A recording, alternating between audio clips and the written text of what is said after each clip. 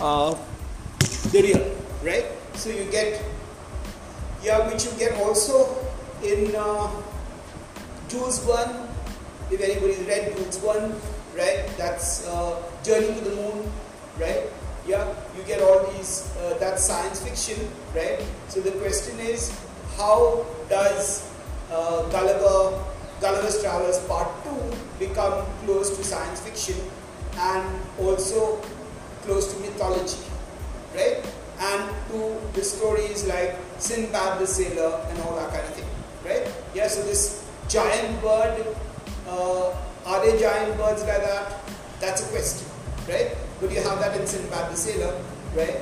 And that's Arabian Nights, Sinbad the Sailor, all these kind of things.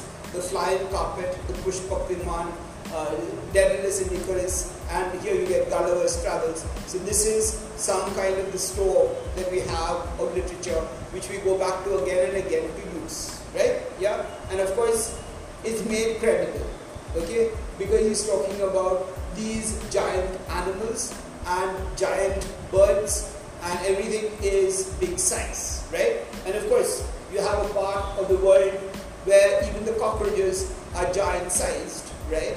And that's in the Amazon, right? It's not, that's fictitious, totally fictitious, right?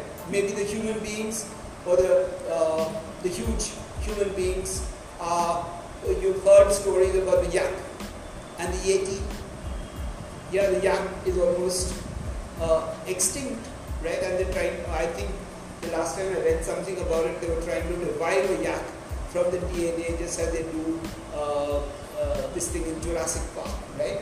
The movie Jurassic Park, right? So I actually had read some where they were trying to, they found some DNA of a yak, and they're trying to get isolate the genes and create a yak out of that DNA, right? I don't know whether it's going to be successful, right? Because these the mammoth, the woolly mammoth, right? Yeah, and the yak, the ancient yak, Tibetan yak, yeah. So you're talking about the yeti, and the yeti is probably a fictional creature, and it's just like the Loch Ness monster, right? And many people say that they've seen the Loch Ness monster, right? And a Loch Ness is in the idea of the loch is a Scottish term, right? And we know about Scotch whiskey. That Scotch whiskey is the kind of whiskey that gets a peculiar flavor because of the waters of Scotland, right? Yeah, and that's why we use water in Scotland, because there are different kinds of water, and anywhere, if every different lake is loch in Scottish, right? Yeah, that's become an English word, right? And any loch you take has a different kind of flavor to the water, and that's how Scotch whiskey gets different flavors, right? I'm not on a connoisseur whiskey.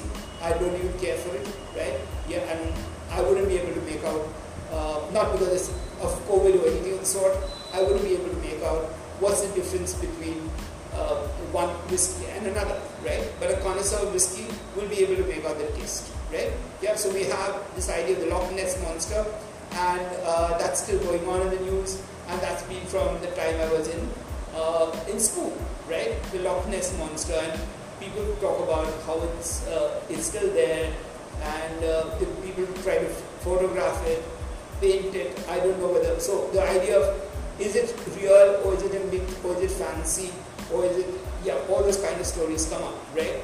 And so when we're talking about the idea of size, the question is, we're talking about giant size things, right?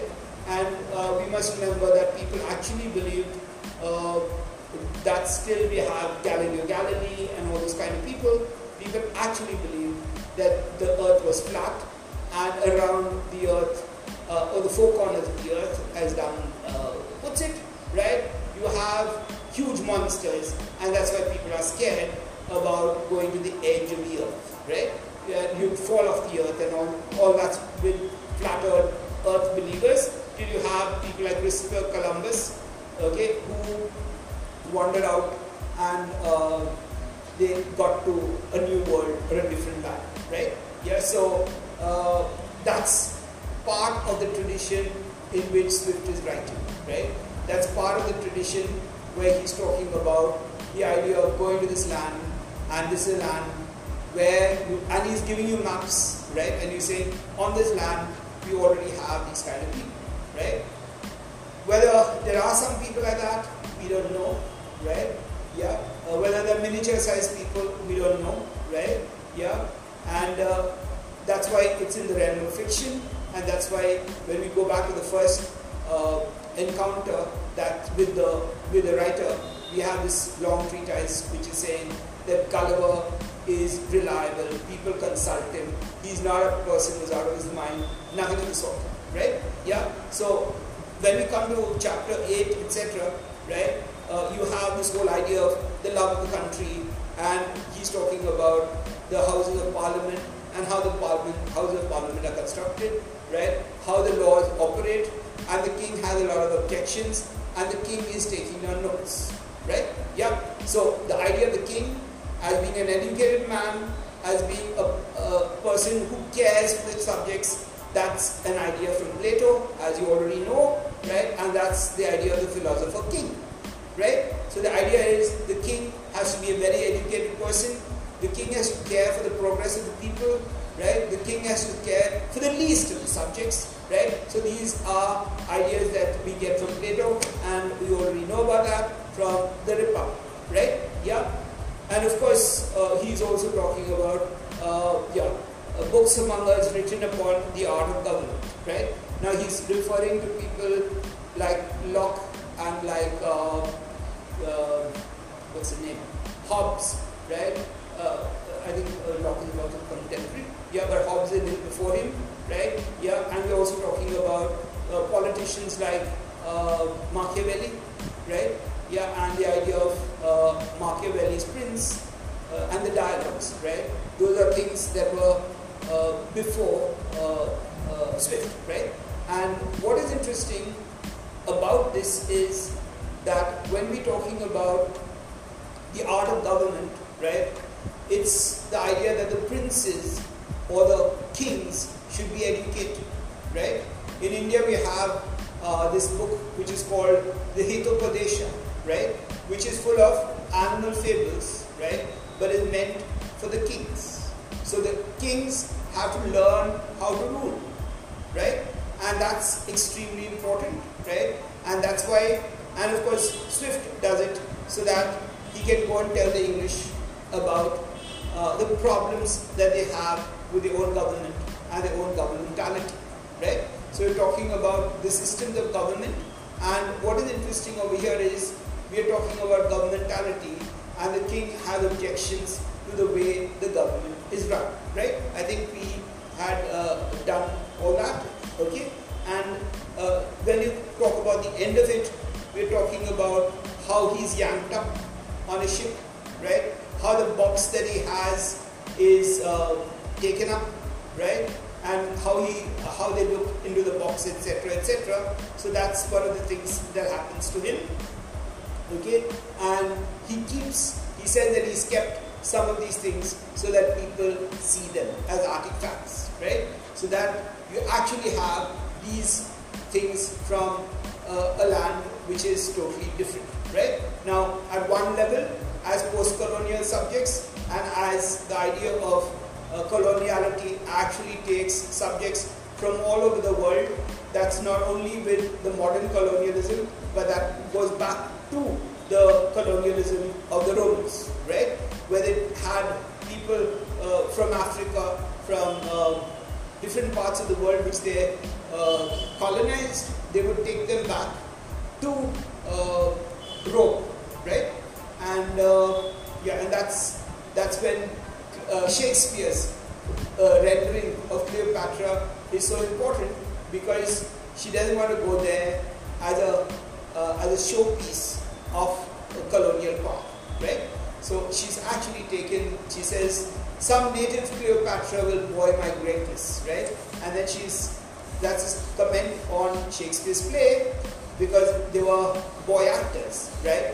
At one level, and at the other level, it's also a comment on post-coloniality, because the idea of taking the king or the queen of a country and to the empire, so that they made almost nothing, right? Yeah, so you have this question of, here I am the king, but when I'm taken as a captive and I'm taken as a slave, right, or I'm taken as a curiosity, right, and that's what happens to many of the colonial subjects. I think I've told you about this woman who was taken from Africa. I've forgotten her name, maybe you can check for it, right, who was very short, who had a very big bottom, right, and that's why they put her in a cage and she was thrown around in Europe, right, as a phenomenon, because she had elephantine memory, right? Yeah, so all these kind of things are taken up, and that's how the colonial subject is treated.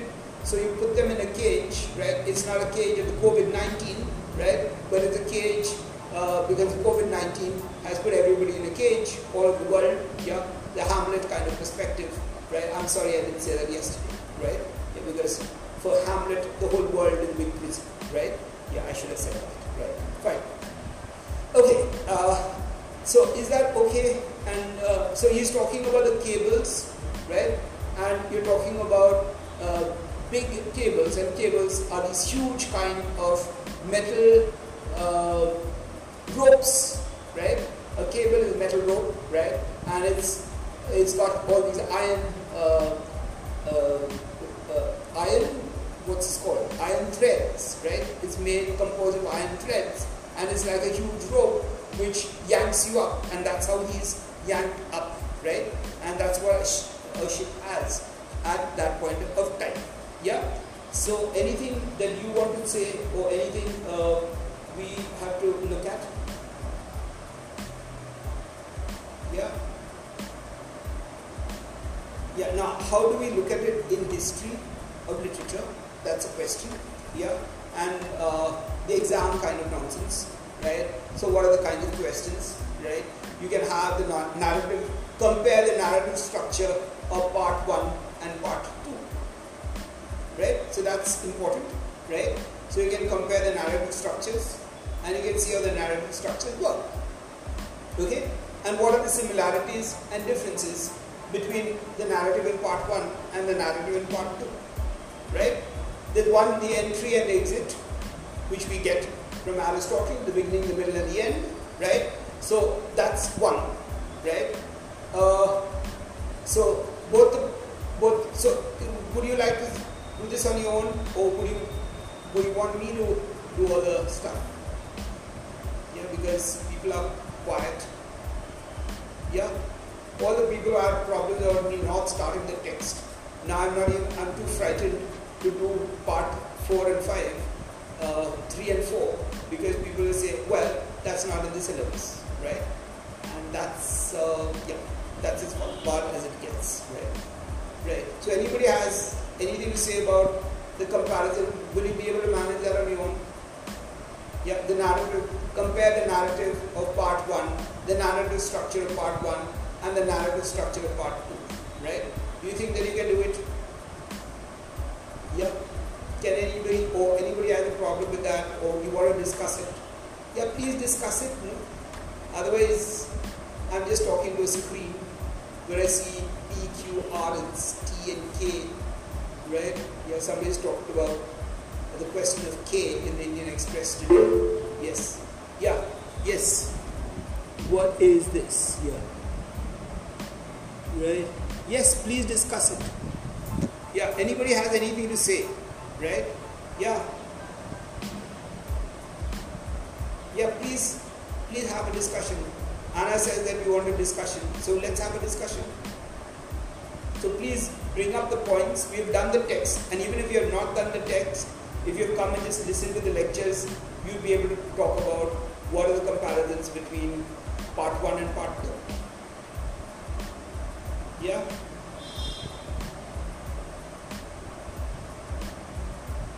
Oh, let's start from the end. At the end of part 2, what is the difference between at the end of part 1, right? Or what is the similarity, what is the difference?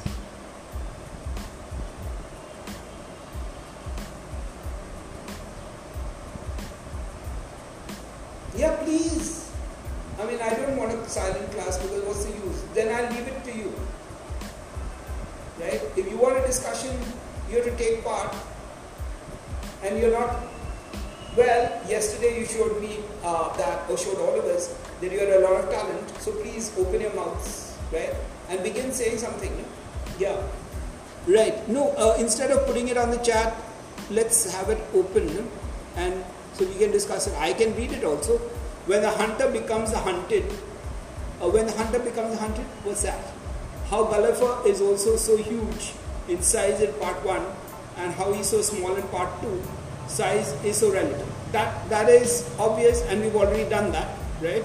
Yeah. But the question is, if you talk about the beginning, the middle, and the end, right? Size is definitely there, because part 1 is talking about the Lilliputans, and part 2 is talking about the big enders, or whatever you call it, right? And of course, there's an innuendo over there of the little enders and small enders and big enders, right? Yeah. So that's definitely there, right? What else do you think about it?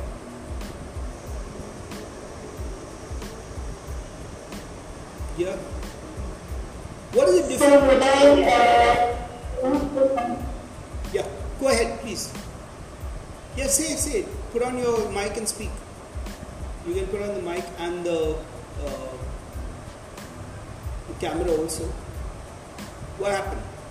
Is there some confusion? You're going to speak? Yeah. Is that so much of a problem? Is that so much of a problem? Yeah, come on. Say. So I get disconnected at the audible time? Yeah, never mind. Just go ahead.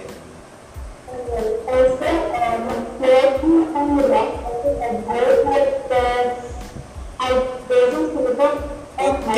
Can you move a yeah? Can you move a little away from the mic because it's too loud?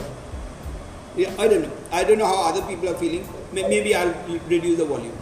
Diksha, there is an echo in your voice. Yeah, fine. I'll reduce the volume for me, but I don't know how it works for others. Yeah. Yeah, try. Yeah, it's better. It's much better. Alright. So I could observe a hierarchy when it comes to the sizes. So in the part 1, when Gulliver is so huge as compared to the little people. Yeah. And when he somehow arrives at the object line, the size varies, so it's not so huge anymore. Yeah. So the size. Yeah. So the size is one thing. So how does it affect the narrative? How does the size affect the narrative? Yeah.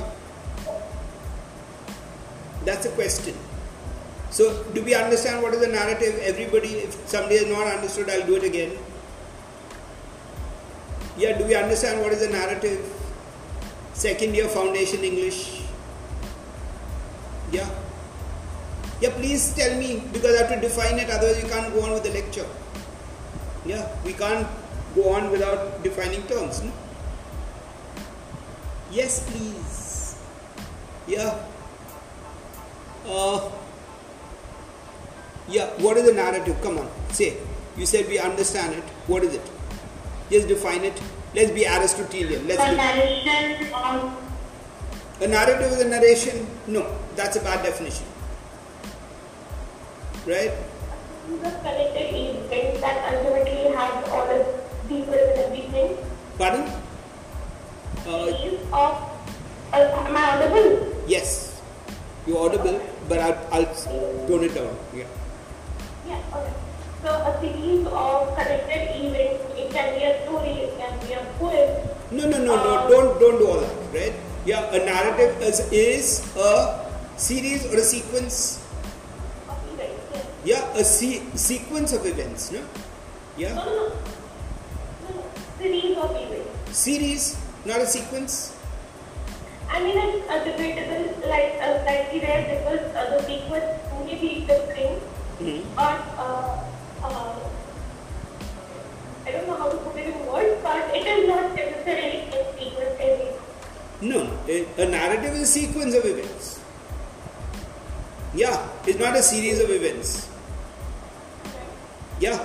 Maybe because in a narrative we see that there is a chronological order, that's why sequence. Yeah. Yes, a chronological order, and how is one part linked up to the other.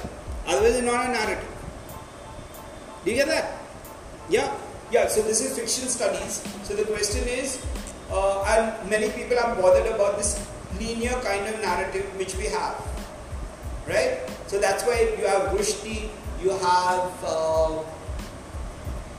D.H. Lawrence, you have Joyce, okay, and you have theorists like Gayatri Spivak, right, who have this kind of a circular style, right? So one is, yesterday we talked about Harun and the Sea of Stories, right? And the idea is you begin from a point and you come back to the end, and then you take off again and you go back to the end, and you have all these circles that you go, right? So the question is, when we're talking about a narrative, it can be circular and it can be linear, right? And people like Kamala Das have tried to break. In fact, I have an essay called "Breaking the Sequence, Breaking the Sentence, and Breaking the Structure." I don't remember the name of it, but I'll find it and give it to you, right? Because when we talk about narrative theory, and that's primarily what we talk about when we talk about fiction, right? So fiction is talking about the narrative. How does the narrative work, right? Yeah, and that's the most important thing. Whether you take film theory or you take theory of fiction, right? So and of course we go back to a man who talks about drama, and he talks about drama calling it poetry, and that's Aristotle, right? So the idea of the beginning, the middle, and the end, that's a very important part of the idea of fiction, right? Now, you have talked about the idea of the sequence, right? So whether you take part 1 or part 2, right, you can change the sequence. Yes or no? You can, yeah, part 1, 2, 3, 4, that will be the sequence. The series, right? The series 1, 2, 3, 4, right? Yeah, so can I change that? So can I make 2, 1 and 1, 2? And what do I have to do? Yeah. I have a question. Yeah. Related to the sequence things that you just discussed, I want to put that to the chat box, but it's probably not going to. Anyway, so there are non-linear narratives, and those narratives are generally not placed chronologically, as opposed to the linear narrative. Yeah, and that's why a narrative is a sequence of events. It's a sequence. It comes one follows the other, and it can be tied together. That's from Aristotle's definition. Yes, it's not necessarily chronological. It is. When I say a sequence, right, not a series, right? Yeah, so maybe what we have to do is look at, yeah, the speaker is on my dictionary. I'll put the speaker down.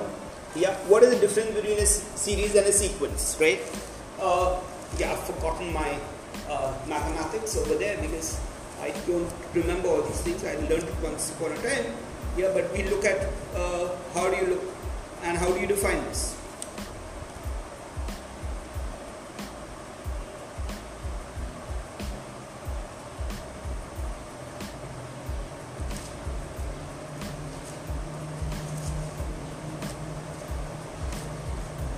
Yeah. Series, right? Are you taking it down? A number of things, events or people of a similar kind or related nature coming one after another, right? Even a series is saying it's coming one after another, but something that's related to each other, right? So you have a series of bottles, a series of cups, right? And all those are series, right? Yeah. Related nature coming one after another. The exposition was the latest in a series of accidents. He gave a series of lectures on modern art, right? Now, yeah, so the idea is a series is just these episodal narratives. Do you get that? Yeah, if we are talking about narrative theory, yeah, does that make sense? Or no? It is definitely, yeah, the series a number of things, events or people of a similar kind or related nature coming one after another. Yeah? Right. So what would be the difference between series and sequence? The sequence would be connected, no? Right? A series of lectures. I gave a series of lectures on art. Right? Yeah, so it's one of a kind, but then doesn't mean that they're connected. You get that? Yeah? Right. So, Yeah, I'll give you the sequence. Connecting this to Gulliver's Travels. 1 minute. We have it in 4 parts. Yeah. We have it in 4 parts. So that would be a series, right? Because each part can be read independently. Each part can be read independently, and that's exactly what our syllabus makers have taken advantage of and only given us 2 parts. So we can't read it as a novel. Yeah. So is this a novel? That's a question again that is coming up, right? Because we have to talk about, well, it's called a novel. It's called fiction, right? So fiction is a little better than talking about it as a novel, because fiction is also a short story. Yeah, so that's, yeah, I'll just give you the sequence. Yeah, sequence, a particular order, right? Yeah, in which related events, movements or things follow each other. The content of the program should follow a logical sequence, right? I think the catchword is logical, right? In music, a repetition of a phrase or a melody at a higher or a lower pitch. Biochemistry, the order in which amino acids and nucleotides residues are arranged in a protein. Yeah, the second meaning, a set of related events, movements or things that follow each other in a particular order. A grueling sequence of exercises, a sonnet sequence. Right? Now we go back to the sonnet and we talk about the corona sonnet, right? Because we're talking about the coronavirus, right? The corona sonnet, right, is in a sequence, right? And if you look at Donne's corona sonnet, right, the first line and the last line have an echo, and that's how it's tied to each other, right? So it has to be in a circular way. You get that? Yeah. So we're talking about a sonnet sequence, right? Do we say a sonnet series? Yeah. Now, does it become clear? What is the difference between a sequence and a series? Yeah. Yeah. I hope I made it a little clearer. Yeah. So that's a grueling sequence of exercises, right? Like for instance, if you're doing yoga, you might begin with the Surya Namaskara and end with the Surya Namaskara, right? If you're really, or the Surya Namaskara itself is a sequence, is not a series. Yes or no? Yeah. Yeah. So you have to have one which is in the beginning and one which is in the end, and you begin and end at the same position. And that's a circle.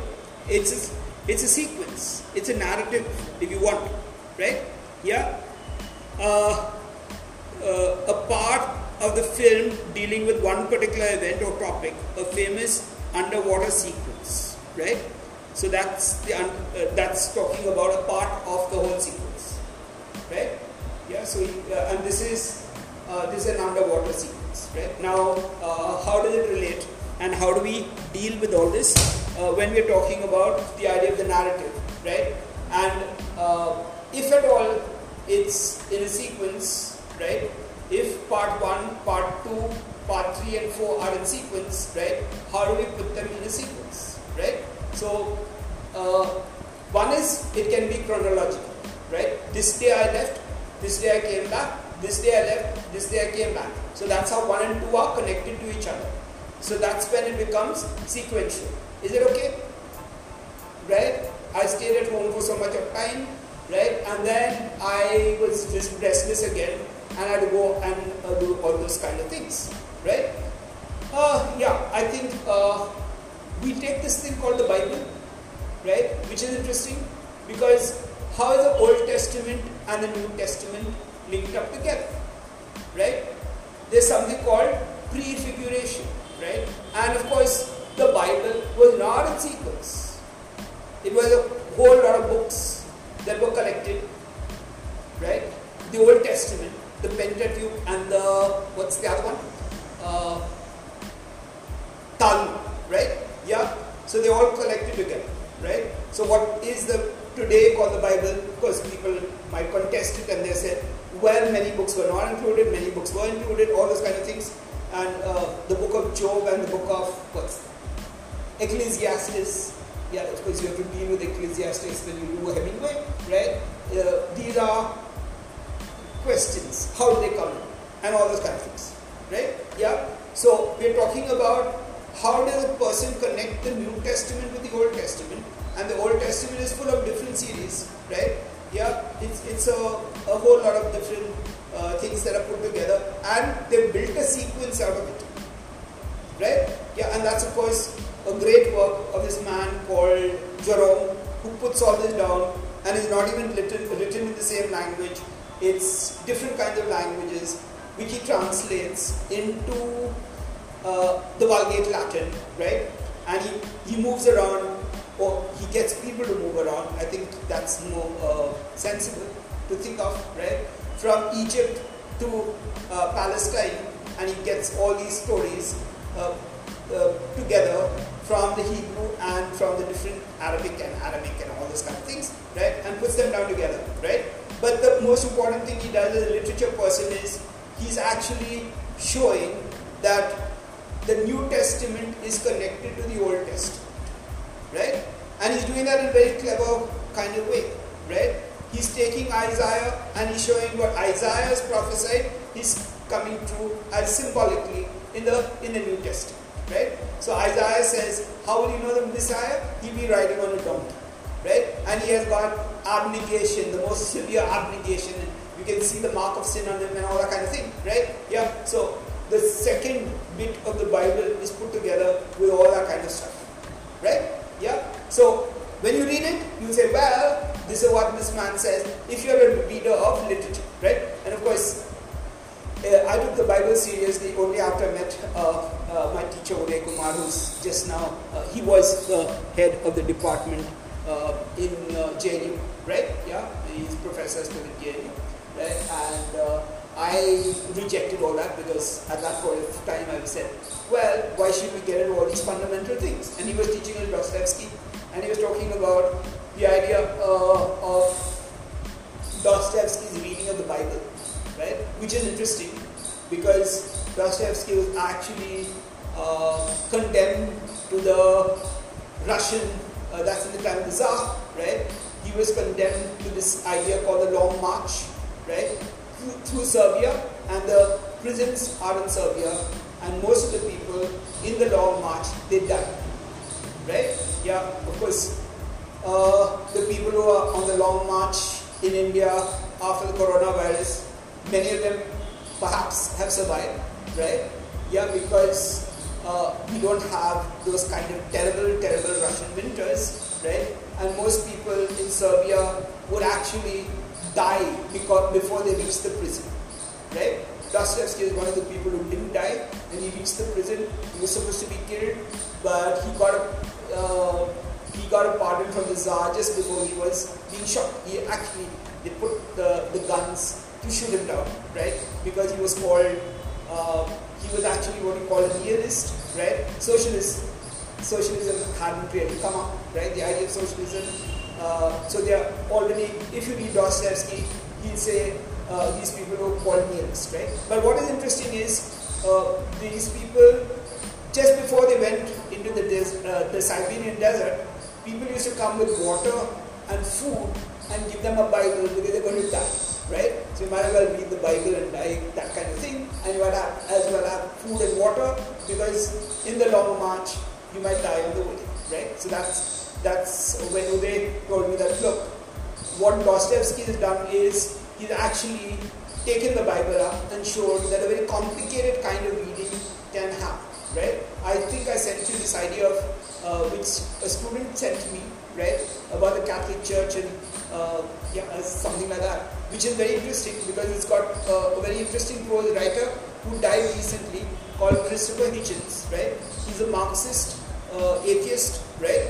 And he's a very, very powerful writer, right? And the other one is a living writer called Stephen Fry, and all the other people are church people and members of the parliament, etc. So you can look at it. And all the arguments are brilliant, right? So please look at it, right? And you can see how they work, right? Yeah. So what's the point that we have to make over here, right? He brings up this idea of, I think it's Stephen Fry in that thing that I sent you this morning, right? He's the one who says, if Christ had come here to the world today, right, the very church would take him, and he wouldn't even be able to get into this kind of church because they've got all these kinds of different kinds of prejudices around it, right? Yeah, so that's a very, very strong kind of critique, right? Which is not new, and Dostoevsky already gives it, right? Yeah, so you're talking about the Great Inquisitor, right? And he's actually talking about how the church is this kind of establishment which is as bad as the establishment of religion in Christ's time, right? So that's the circle. Yeah, that's a circular kind of narrative over there, right? Okay, fine. Now we're talking about this idea of, when we're talking about the idea of the sequence, how do we look at both these parts, part 1 and part 2, right? What is the narrative sequence, right? The narrative sequence in part 1 begins with the idea of Gulliver being tied down. He lands on an island and he's tied down, and that's how all the travel narratives begin, including by Robert Louis Stevenson, right? Treasure Island, if you've read that, right? And you also have Lord of the Flies, which fall into this kind of travel narrative, right? Yeah, and Lord of the Flies is about a plane crash, okay, and not a shipwreck, right? So that's important, and it's still it goes back to the sequence of travel narratives. Robinson Crusoe, Lord of the Flies, Coney Island, all those kind of things go into these kind, and that's the whole series of what you call travel narratives. You get that? Now, is series and sequence important? Right? Yeah, we can't say that we can draw a comparison between Gulliver's Travels and Lord of the Flies, right? Or we can talk about travel narratives, right? Where we put Gulliver's Travels, Robinson Crusoe, Lord of the Flies, what else? Coney Island, right? Treasure Island.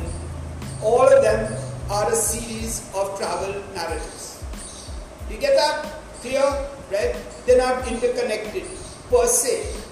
Right? They're not written by one person. But we might look at them and say, this is the way travel narratives operate. Right? I lose my way, I land on the shore. We have a shipwreck, we land on the shore. We have a plane crash, we land on the shore. That's how your travel narratives normally begin. Yeah? Or you also have one sequences. That's the first Marquez I read. Leaves-Storm and Other Stories. Yeah. So it's talking about, and you have Golding also writing another one, which is called Fire Down Below. No. I'm sorry, I've forgotten the name of the thing, but it's very interesting because it's talking about this. I've forgotten the name of it. It's about a person who's shipwrecked, right? Yeah, and he goes under the water and comes up and all sorts of things, right? Is it Fire Down Below? I don't remember, right?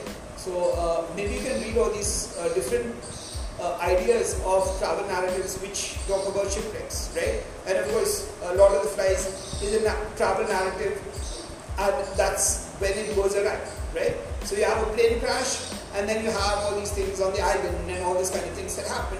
And we must remember that these are people who live on islands, right? Yeah, these are English people who live on islands, and that's why the island becomes so important for them, right? and the idea of discovery of another island, and that's something that's common to all the series of travel narratives, right? So the discovery of another island, another kind of very strange kind of place, right? Yeah, and some of them talk about the plants, some of them talk about the animals, okay? Or in the Lord of the Flies, you get this idea of some kind of creature is over there, right? And the whole idea of the beast, right? And the idea of the beast, of course, is what you call Beelzebub, right? Or the Lord of the Flies, right? Yeah, which is actually imaginary. And who is the beast? And where is the beast? The beast is in human beings, so that goes back to Hobbes, which is talking about, who's talking about the Leviathan, right? Yeah, so so all that circularity of travel narratives is very important, right? So you might like to think about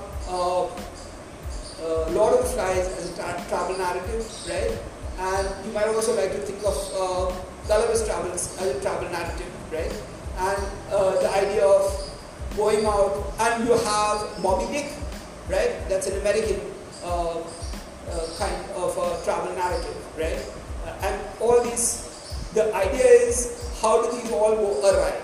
Yeah, and of course you have the movie Titanic and the actual Titanic, right? And that again is based on the same kind of narrative, right? So when you talk about the narrative structure, and you talk about this whole thing about the Titanic, when you take the 1942 version or the newer version, right?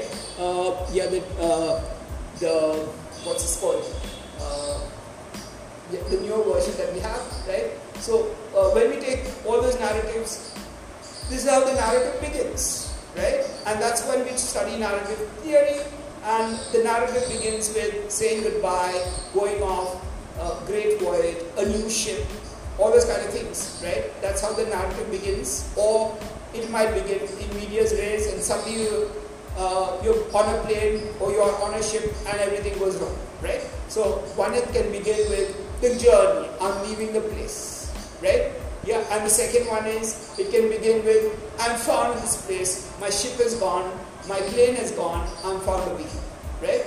Yeah, there's another movie called Lost in the Desert, yeah, which is somewhat similar, right? Yeah, so you have all these travel narratives which have this idea, either they're leaving a place, right, or in the middle of the journey something happens, right? Yeah, and you might have some train narratives also, the murder on the Orient Express and all those kind of things, right? We're already on the train or something like that, and suddenly you find all these murderers around, and who murders whom, right? Or it begins, that's a murder mystery, so it begins with a sequence from the end to the beginning, and that's the narrative of all detective fiction, right? So normally in detective fiction, right, and of course my teacher used to say that Oedipus Rex is the first kind of detective fiction, because you have a plague around the place, and then you try to find out who is responsible for the plague, because they believe in somebody has committed a big sin or a big crime, and the gods are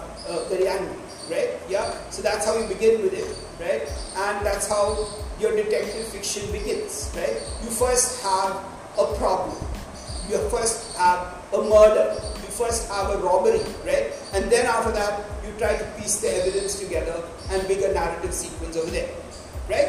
Yeah, so I've shown you two sides of it, right? So you have the chronological order, and it's not only about chronological order, it can begin from the beginning and it can begin from the end, right? Please go and see the movie Gandhi if you have not seen it. It begins with the death of Gandhi, right? Otherwise, what do we have in the movie, right? It begins with the death of Gandhi, and it's a very important part of narrative, right? The death of somebody, right? And of course, that's a movie. You have a play called Evita by Andrew Lloyd Webber. It's a musical, right? And it begins with the funeral scene, just like Gandhi begins with the funeral scene, right? Here it begins with the death of Evita Peron, right? And the funeral procession and all those kind of things, right? Yeah, of course, the Indian version was supposed to be better than the London version, right? The name is Evita, E-V-I-T-A, right? yeah, by Andrew Lloyd Webber, right? In India, Sharon Prabhakar acted as Evita, right? And Alec Padansi put up the play. I don't know if you'll get it over there, right? And yeah, it's made into a movie. The same thing is made into a movie. And Madonna acts Evita, right? Yeah. So that's about Latin American politics and this woman called Evita, who becomes the vice president of Argentina, right? So you can go and see it. Yeah. So I don't know about the movie. I've not seen the movie version, but I've seen the play, right? Yeah. So the idea is, what is the narrative sequence, right? What is it? How does the narrative open, right? And this goes back to Aristotle. Aristotle is talking about drama in the Poetics, right? He talks about the middle, the beginning, the middle, and the end, right? And we have something called in medias res when we study Paradise Lost, when we study all these kinds of things, right? A poem can begin like that, right? And where do we start?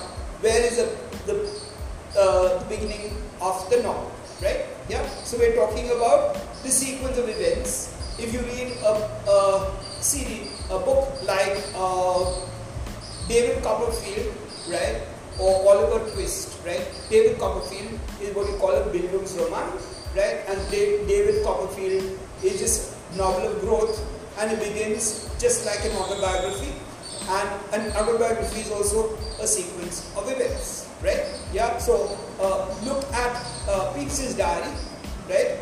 Yeah, and look at an autobiography. Right?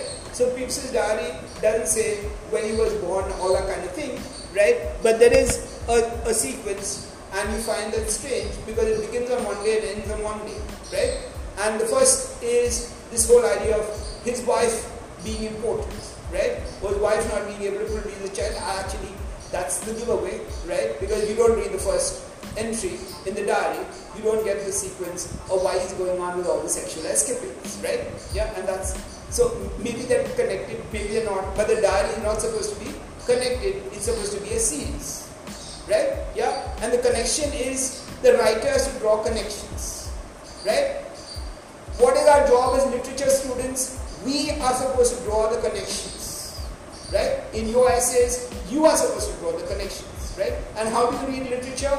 If I cannot connect this to that, this is a lot of memory work. I've read the first part, I have to read the second part, and I have to draw the connection between the first and the second, right? Now that's a technique that we learn when we read, right? When we read literature, when we watch a movie, the idea of the narrative sequence is important. How does it begin and how does it end, right? Could I change the beginning? Could I change the ending? Could I put the ending in the beginning and the beginning in the ending? Right? So that's something that you might like to think about, right? So when you begin with that, David Copperfield, it begins with I was born, right? And it ends with his love affair and all that, the first love dying, and he gets another woman and he marries her and all those kind of things, right? Yeah? So you get the sequence repeated because the person that he marries also dies because of childbirth, right? And then he gets married again and all those kind of things happen, right? And we get that also in Great Expectations, right? Because you have the series, the narrative which actually takes you right through, right? And it goes on to how one bit is linked to the other, right? Yeah, so you get, and that's still in the Bildungsroman form, right? Yeah, so when we talk about Swift's narrative, right, we're talking about the first part and the second part, beginning with landing on an island, right? The second part is also connected to the first part because it says, well, I got restless, right, and I wanted to go out again, and that's my nature, right? Yeah. So that's how it begins, and then my wife saying goodbye, my children saying goodbye, all this kind of things, and then I land on this island, and there's a similar kind of shipwreck and all that kind of thing, right? So that's how it's similar, right? Yeah, and of course, when you look at the ending, right, you get what else is similar? You have a king in both the narratives, right? Yeah, you have a king, you have people in politicians. You have kings, and you have people, right? Yeah, so those are the common people, right? And of course, the second narrative begins with the common people, right? And the common people who are not hostile, okay? The first part begins with common people who are hostile, right? And have tied him down and put him onto the ground, etc., right? And the second one begins with these gentle giants, and even the dog is gentle because you could have crunched him up and had a good feast of him, right? Yeah, but he doesn't, right? So that's somewhat different from the first narrative, right? And of course, it also tells us about the human being, right? Some people are threatened, right? And if you are small, you are threatened, right? Okay? And that's exactly when we're talking about our own country and people are talking about their might and glory, the ancient past and the to-be future, and they're talking about the chest sizes and all those kind of funny things, right? And you find that they're so threatened, right? Yeah? So that's something that is interesting, okay? And here you find the gentle giant and you find the small pygmy who is trying, sorry, I don't mean pygmy as a pejorative term, but a little person, or even that is a problem to talk about today. You can't use the word black, you can't use the word pygmy, you can't use the word little person, right? Because you can't talk about them in a prejudicial manner, right? The idea of the dwarf is again a problem, right? Because it's today we don't use it to be politically correct, right? Yeah, so he's talking about the people of Lilliput, right, who are threatened by him, okay, physically threatened by him first, right? And I don't know if they are intellectually threatened by him at all, right? Yeah, that is something that doesn't come across, right? Yeah, and the idea of he's talking about, so in the narrative, large parts of the narrative in the first part are about the idea of smallness and size, right? Yeah, smallness and size, meticulousness in working, how many people are employed in working, is talking about numbers, right? It's talking about smallness of size and it's talking about many people, right? Yeah, does the second narrative do that? Okay, is there so much of numbers, right? So that becomes another issue, right? And the question is, how do you look at number and size, right? So the idea of strength, and how do you look at strength and numbers, right? So that's something that is looked at in both the parts, okay? And what he does is, he's also talking about the education, he's also talking about the politics, he's also talking about the expense, right? And the idea in the first part is that he himself is an expense, right?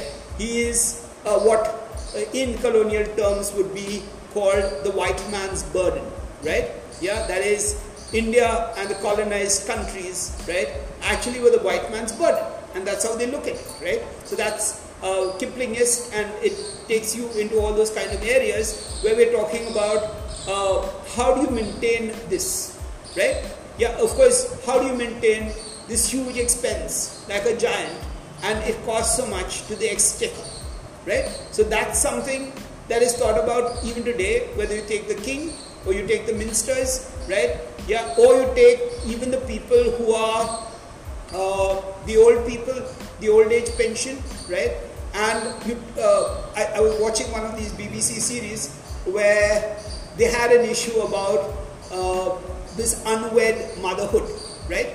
Of course, in the time of Hardy, right, just about 100 and odd years ago, right, you have the idea of Tess, who is an unwed mother, right, and a single parent, right, and that becomes a problem, right? About 100 years later, that's not a problem, that's a right.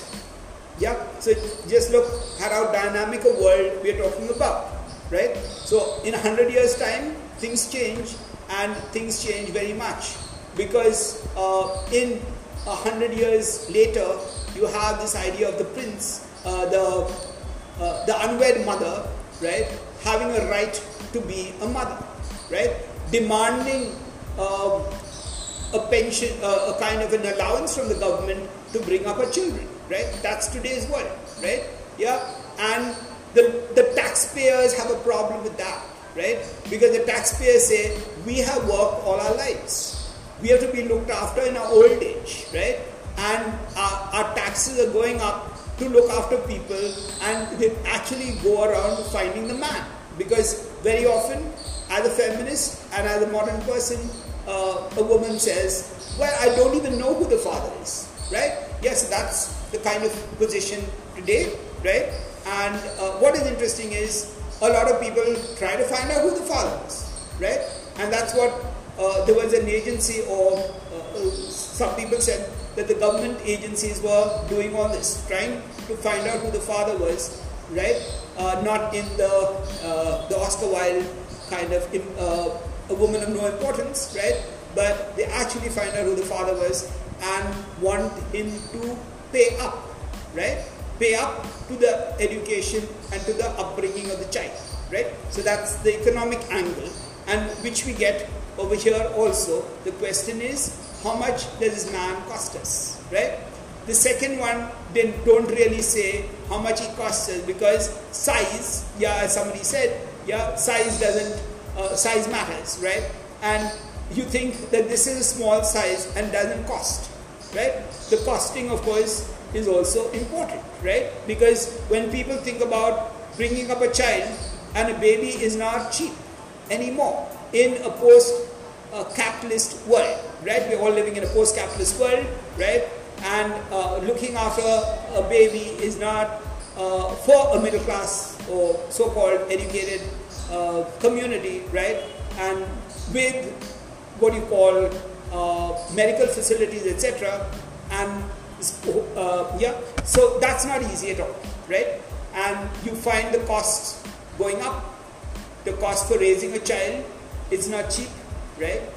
You have to pay for feed, you have to pay for baby food, all those kind of things, right? Unless you're very progressive in the sense that you say, well, I'm not going to use all this kind of artificial stuff, right? I'm going to get only boiled vegetables and boiled gram, etc., and feed the baby on that, right? Maybe some people would want to do that, right? So even then, the costs go up, right? Yeah. So does a small person cost nothing, or does a cat or a dog cost nothing, right? Yeah. And some people think of that, right? Because the idea is that you are morally obliged to look after the person, right? Yeah. And when you find a giant, maybe you say, well, I will look after the giant. Right. You might say, I will look after this huge animal, like the idea of a horse, right? And when you get the horse replaced by a car or a jeep or a tractor, that's what happens in India when you have mechanized farming taking place, right? And you slowly get rid of the bullocks. Of course, the bullocks are still used in India, right, as to plow fields, etc. in some parts of India, but you get a tractor, and the idea is the tractor doesn't keep eating when you don't use it, right? It uses fuel only when you use it, right? And when you look at a cow or a horse, which you use to plow your fields, right, you have to keep feeding them constantly, right? Yeah, and that is important. Yeah, it's a time. Can I take a minute or two, right? I just got 2 minutes by this, not even 2 minutes, right? Yeah, so the idea of cost, right?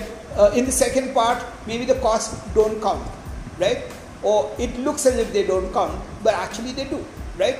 And you might like to look at the two parts and compare them, yeah? So can you go back and think about all the comparisons and the contrast that we find between part 1 and part 2 in the narrative structure, right?